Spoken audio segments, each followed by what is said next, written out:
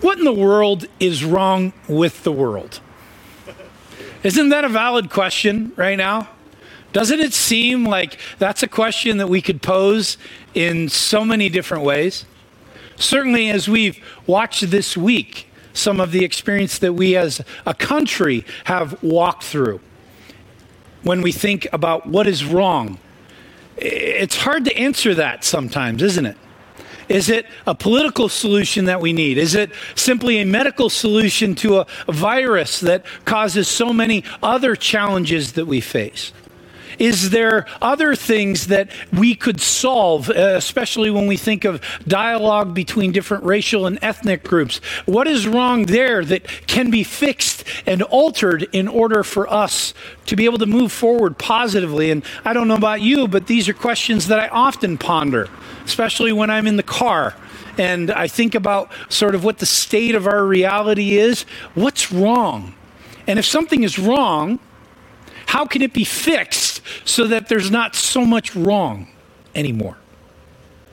Years and years ago, that question was posed by a newspaper in England to a whole series of experts and different people in the community, including an author by the name of G.K. Chesterton. Now, this story is also considered apocryphal. There's no evidence for it in terms of finding the actual letter that was sent and the response that G.K. Chesterton gave to the Times of London.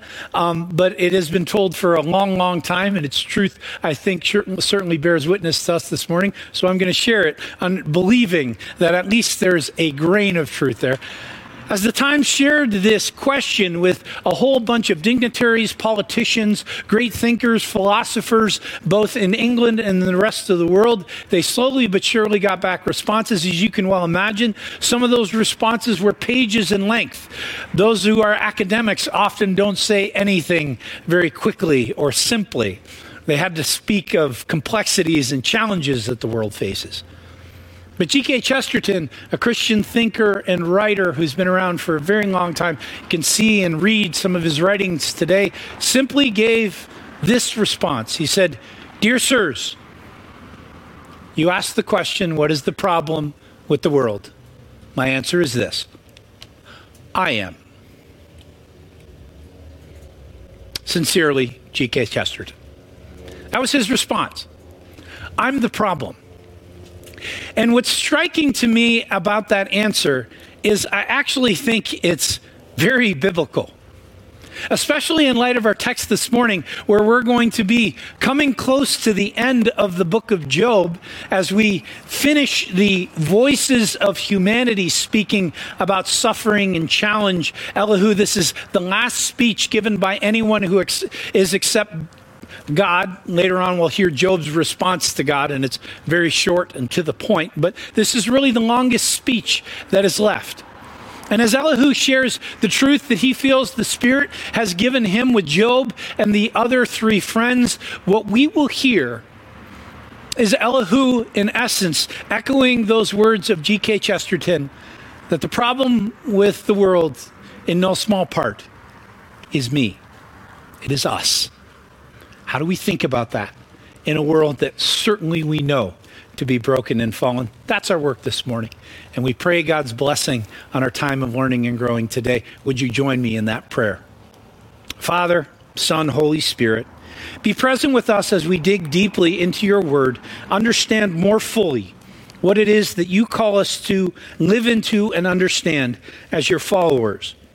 How it is that we receive your calls to repentance in our hearts and minds. How you move in our hearts that we would be prompted to come closer to you, more deeply in love with you. Lord, that we might respond with conviction, Lord, with repentance, and Lord, with a commitment that we can be responsible in as much as you lead us in being a part of our transformation, and that's what we can change. Lord, that's the work we want today. Do it in Jesus' name in our hearts and minds. In Jesus' name we pray. Amen. You're turning in your Bibles with me to Job chapter 36. We're going to begin with the first 15 verses there. I encourage you to have your Bibles open that we can look at this together. It says this there: Elihu continued. He had had 4 chapters of his first speech to Job and his friends. Now he comes with this. Bear with me a little longer, and I will show you that there is more to be said in God's behalf. I get my knowledge from afar. I will ascribe justice to my Maker. Be assured that my words are not false. One who has perfect knowledge is with you. God is mighty, but despises no one. He is mighty and firm in his purpose. He does not keep the wicked alive, but gives the afflicted their rights. He does not take his eyes off the righteous. He enthrones them with kings and exalts them forever. But if people are bound in chains, held fast by cords of affliction, he tells them what they have done, that they have sinned arrogantly. He makes them listen to correction and commands them to repent of their evil. If they obey and serve him, they will spend the rest of their days in prosperity and their years in contentment. But if they do not listen, they will perish by the sword and die without knowledge. The godless in heart harbor resentment. Even when he fetters them, they do not cry for help. They die in their youth among male prostitutes of the shrines. But those who suffer, he delivers in their suffering. He speaks to them in their affliction. As we begin sort of again jumping into Elihu's sharing of what he believes to be true in his wisdom, there's almost a phrase there is a verse here that almost sounds like a level of arrogance. It is in verse 4. He says this, "Be assured that my words are not false. One who has perfect knowledge is with you." If someone were to stand up in this venue and say, "Boy, I have something perfect to share with you," we might say, "Boy, that guy or that woman has a pride problem," right? But he begins that little section by saying this, "I get my knowledge from afar. I will ascribe justice to my Maker." Remember, last week we talked about Elihu being patient. He had listened to all the speeches of Job and his friends. He had been patient in his listening and sought the Spirit's guidance to speak, as we heard in the previous chapters. And now, out of that patience and listening to the Spirit, he feels equipped to share what it is that he says. And a good reminder again to us that so often we live in a world where it's the quick comeback, right? The drop the mic moment where we see something, hear something that maybe we don't agree with or want to push back on, and we make a statement so quickly. And the quicker we can make that sort of statement, the better, right? Maybe you've had that experience of timing where you think about the perfect response to something like a minute and a half later, and you know it's not going to work, right? It's not going to work anymore. We live in a world where that quick comeback is something that people long for, but that's not the truth of God's word. The truth of God's word is to be patient, to be wise in our response based on what it is that the Spirit tells us. It's a good lesson for us this morning. The second lesson, which is so important, and this is the key to today's teaching and learning for us, is that repentance is an important step in our suffering. Look at what verse 11 says. It says this, if they obey, someone has heard from the Spirit, somebody has been afflicted by God, and God has spoke to them. If they obey and serve him, they will spend the rest of their days in prosperities and their years in contentment. Repentance is key to us growing more deeply in our relationship with Christ, right? And we know that, yes, that is the Spirit's work among us. We ascribe to God that movement even of the Spirit to move us to repentance, of course. But there is a human response where we need to engage. We need to engage in repentance ourselves. And here's the thing. Here's what we do. I don't know if you've ever had this experience, but this is my experience all the time. If someone says something like that someone should repent in order to improve their relationship and walk with Jesus and his people, here's what I think. I think, oh yeah, that's a great phrase. Dale really needs to hear that, right? Laurel, boy, if she heard that, that would be life transforming for her. But what Job is giving us and reminding us of is, That's for you. That's for me. These are statements and responses that I engage with where we even are reminded of what G.K. Chesterton said. I am the problem. And here's the reality too. I can't change Dale. I can't fix Laurel. As much as I might want to. I've been married to Kristen for almost 27 years. And if there's anyone who I'm going to change, it's going to be her. Let me tell you, that's not going well. I know, we all know, we can't change another. But as the Spirit moves in us, we can be responsible for us, and that impacts our world. We wonder what is wrong. Well, as we become more deeply right with God through the Spirit's transformation of us, yes, it's God's work in us. But as we become more right with the world becomes more redeemed. I can't fix others, but I have this, and this can be a place of God's transformation. The passage continues, verse 16. He is wooing you from the jaws of distress to a spacious place free from restriction, to the comfort of your table laden with choice food. But now you are laden with judgment due the wicked. Judgment and justice have taken hold of you. Be careful that no one entices you by riches. Do not let a large bribe turn you aside. Would your wealth or even all your mighty efforts sustain you so you would not be in distress? Do not long for the night to drag people away from their homes. Beware of turning to evil, which you seem to prefer to affliction. God is exalted in his power. Who is a teacher like him? Who has prescribed his ways for him or said to him, you have done wrong? Remember to extol his work, which people have praised in song. All humanity has seen it. Mortals gaze on it from afar. How great is God beyond our understanding? The number of his years is past finding out. He draws up the drops of water, which distill as rain to the streams. The clouds pour down their moisture, and abundant showers fall on mankind. Who can understand how he spreads out the clouds? How he thunders from his pavilion? See how he scatters his lightning about him, bathing the depths of the sea. This is the way he governs the nations and provides food in abundance. He fills his hand with lightning and commands it to strike its mark. His thunder announces the coming storm. Even the cattle make known his approach. Elihu is really saying to Job, especially in the first portion of that text we just read, you have an opportunity to draw closer to God now, Job. God has shown himself to you. God has made known his truths to you. And you have the opportunity. He's wooing you from the jaws of distress to a spacious place. Will you go where it is that he calls you to go? Will you respond? And there are other enticements out there, right? We can, instead of taking our own responsibility, we can put our trust in other things. Job could pursue wealth. He could pursue recognition. He could pursue popularity or position or whatever. And really, what Elihu is saying there is that these are enticements that draw you away from the most key thing, and that is looking inside your own heart. And that happens, doesn't it?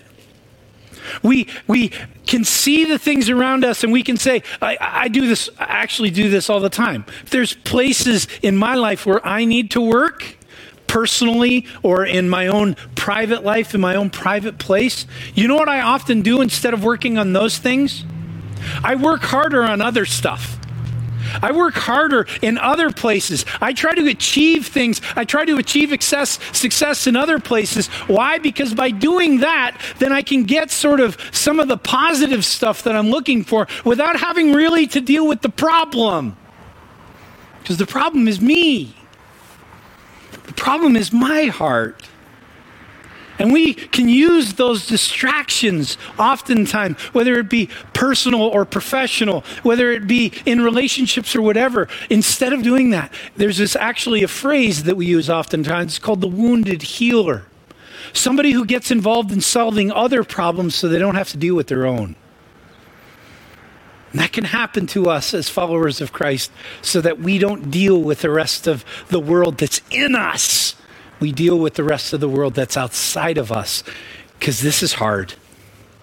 Being transformed by the Spirit is hard. Asking those hard questions, what is this that God is doing in me, is so very, very hard. And here's the thing, right? We know we may even be people that are those difficult people who don't want to admit their own problems. Anybody know anybody like that? Anybody married to anybody like that? Dare you to put up your hand. Right? We know people who are not willing to take responsibility for their own stuff. And those are some of the most difficult people that we deal with on a day-to-day basis, aren't they? Those are people who are ignoring the Spirit's movement in their lives and saying, oftentimes, right, it's someone else's fault. Does anybody know anybody who blames other people for their own problems? We all do. And maybe it's you. See, that's the thing. We can do it for somebody else. Can we hear it for ourselves? Is it you? Is it you who say, if only this would get fixed, if only this would change, if only God would do this in my life, then I would respond to the Spirit's movement in me and I would be transformed and life would be so good. And what God is saying to you, and He's saying to me this morning, I've already shown up. I've already spoken. I've already shown you my grace and my love and my transformation. Look at this, friends. Has God shown up? Of course He has. We are in this place watching this. Even in some of you right now, I'm a little warm. I'm standing outside in January, a little warm, in blue sky and mountains in the background. If that's not a sign of God's provision and presence in my life, I don't know what is. Because I could go 2,000 miles to the east and have a whole different experience, and God be praised, that's not what He's called me to. God has shown up, and the question is, what are we doing to respond? What is Job doing to respond? What are God's people listening to when God shows up? Are they using that as fuel to point to another? Or they're instead receiving it as God showing up and calling me to be changed? The passage continues, chapter 37. This my heart pounds, leaps from its place. Listen to the roar of His voice, to the rumbling that comes from His mouth. He unleashes His lightning beneath the whole heaven, sends it to the ends of the earth. After that comes the sound of His roar. He thunders with His majestic voice. When His voice resounds, He holds nothing back. God's voice thunders in marvelous ways. He does great things beyond our understanding. He says to the snow, fall on the earth, and to the rain shower, be a mighty downpour, so that everyone He has made may know His work. He stops all people from their labor. The animals take cover. They remain in their dens. The tempest comes out from its chamber, the cold from the driving winds. The breath of God produces ice, and the broad waters become frozen. He loads the clouds with moisture. He scatters His lightning through them. At His direction, they swirl around over the face of the whole earth to do whatever He commands them. He brings the clouds to punish people or to water His earth and show His love. Elihu is clearly excited about God's great power. He begins to name those things, right? The clouds, the rain, the snow, all the beauty of creation as it makes manifest His glory to all who would hear it. And Elihu is certainly excited about that. But what's really, really important about hearing about God's power, and we're not even to chapter 38 and following. When we get to chapter 38 and following, we're going to hear God speak about His power, and it's on a whole different level. But what Elihu is saying in the power of God is that, yes, it is there to sustain His creation, to give the gift of all people of His love and provision.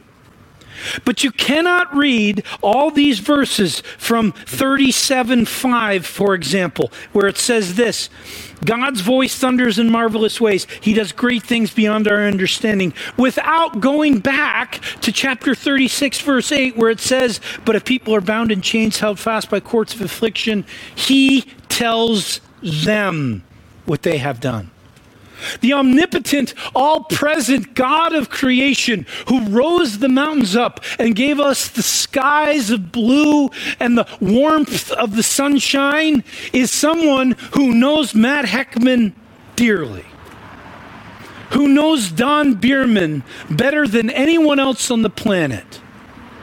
And in that intense personal relationship says to all of us, here's what it is that I call you to do. Here is how it is that I call you to live in thanksgiving and response to every good gift I have given you. The powerful God of all of creation is intensely personal, who says to you, I love you and I'm changing you every day if you would but listen to my voice. That's the beauty of the God that we know. Yes, power beyond measure.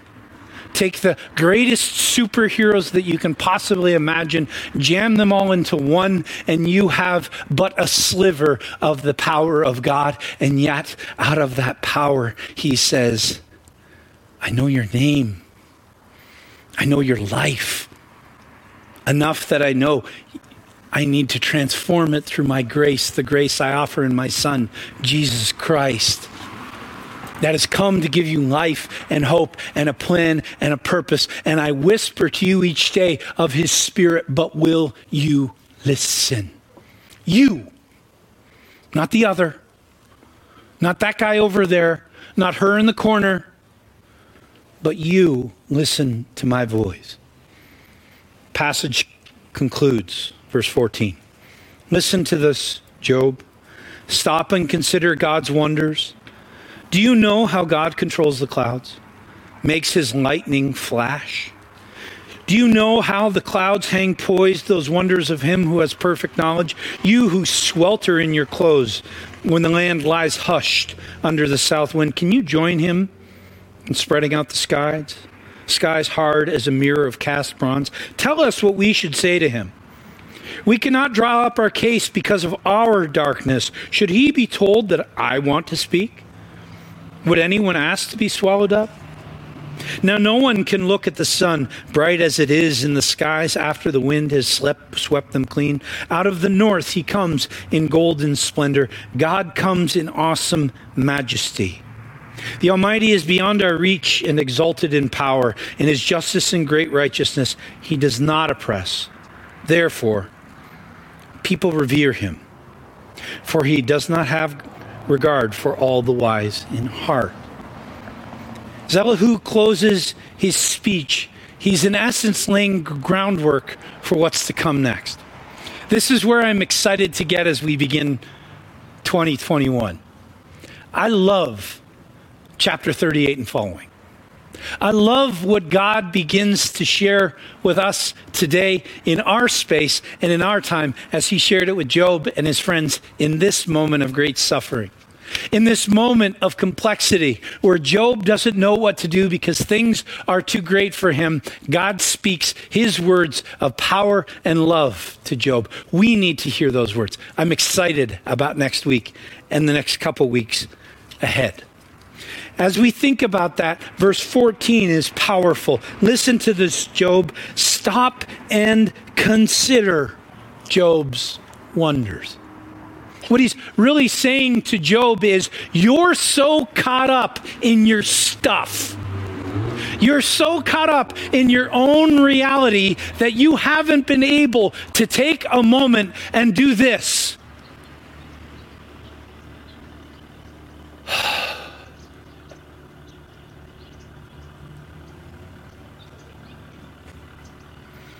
To listen to God's voice to you in the chirping of a bird. To bear witness to God's love for you as you consider mountains that have been there since the beginning of time as we know it. that on a day like today where we experience the beauty of God and are reminded that beauty is eternal and life-giving for all of creation, 7 billion people today will be sustained by the life-giving force offered by God in his creation. When we consider those sort of works and wonders, how small do our problems get? How much more minor do our issues become when we understand and consider the great wonders of God before us that have been around for our entire lifetime and 100 lifetimes before? That's what's going to happen next. That's what God is going to share with Job and his friends. But at the end of the day, Elihu, with all of this, he's holding Job accountable. We hear it. He says this, tell us what we should say to him, verse 19. We cannot draw up our case because of our darkness. Should he be told that I want to speak? As Job considers the wonders of God, does he have a voice before a creator who has given all good things? Who whispers in the ear of Job, come back to me, be in relationship with me? He's holding Job accountable for how he faces the suffering that he's experiencing. And friends, we're accountable too. I believe very strongly that what we are facing with the challenges in our world, there's many things going on, I understand that. I also believe it is a significant time of testing for each believer. What do you believe? Do you believe that the problems are outward in our world where if this were fixed, that were fixed, this were transformed, this changed, this problem solved, then everything would be fine? Or instead, do you and I willingly ask the question, have your way with me, O God, because I don't know what needs to be changed? That's not a question, that's a statement. Come, Lord Jesus, come and make me more like you want me to be. To not look outward for the solutions, but look inward to what God and Christ and the Spirit are doing in us, friends. I firmly believe sometimes we just need to turn off all news and social media so that we don't have more coming in, because the more that we come in, the more that comes in, the more we are distracted from what's inside ourselves. We can change this. I can't fix any of you. You can't fix me. Frankly, I won't let you. But God can change me. And I can be a part of that transformation. You can be a part of your transformation with the Spirit's leading. And that's hope. Because here's what I know, what happens when we are transformed. The world doesn't change, but we are. The problems aren't any less, but we have strength we didn't have before. The conflict is still real, but our peace grows. That's work that God does within us. Here's what I promise you this week. If you read news, open your web browser, if you see any sort of information, if you are on social media, at some time this week, you are going to probably get a little frustrated with something. If you involve yourself with people in any way, you are going to get frustrated at some point this week. Here's my exercise for you. What will you do in that moment? What will you do in that moment? Here's my encouragement. My encouragement is to do this.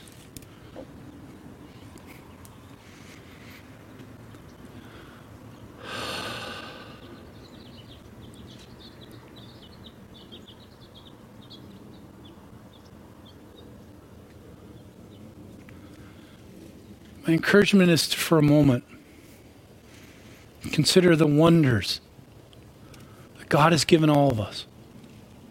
To consider the beauty of His presence in your life and in your world. And be reminded that that powerful God who set all of this in place loves you. He knows you by name. And He's calling to you to come more deeply in relationship with Him through the grace and the knowledge of Jesus Christ. When those moments come, take a breath. Consider the works of the hands of the living God. Problem won't change. That person won't be different. The situation won't be altered. But you will. It's the gift of the Spirit in us. It's the gift of Christ's presence in us. Let's pray. Thank you for your personal reminder to us, O God of creation, God of all people, time and space. You've called us by name. You are present in our world and in our lives, asking us to draw more deeply to you. Lord, we can look outward. We can deflect responsibility to the world around us. But Job, as the most righteous man of his moment, was being called by you, being called by you wanting. Wanting because Job had forgotten. Don't let us forget. Don't let us forget what it means to be more deeply in tune with you, connected to you, intimate with you. That we allow you to come through your Holy Spirit to change us in the moments we face. So that, Lord, we don't look elsewhere for the answer, we look to you. We don't look elsewhere for responsibility, we look inside. And we say, we need you more and more. We need more of Jesus. And then we want to share that Jesus with the world around us. That's work that you and you alone can do in us. We ask you do it today. In Jesus' name, amen.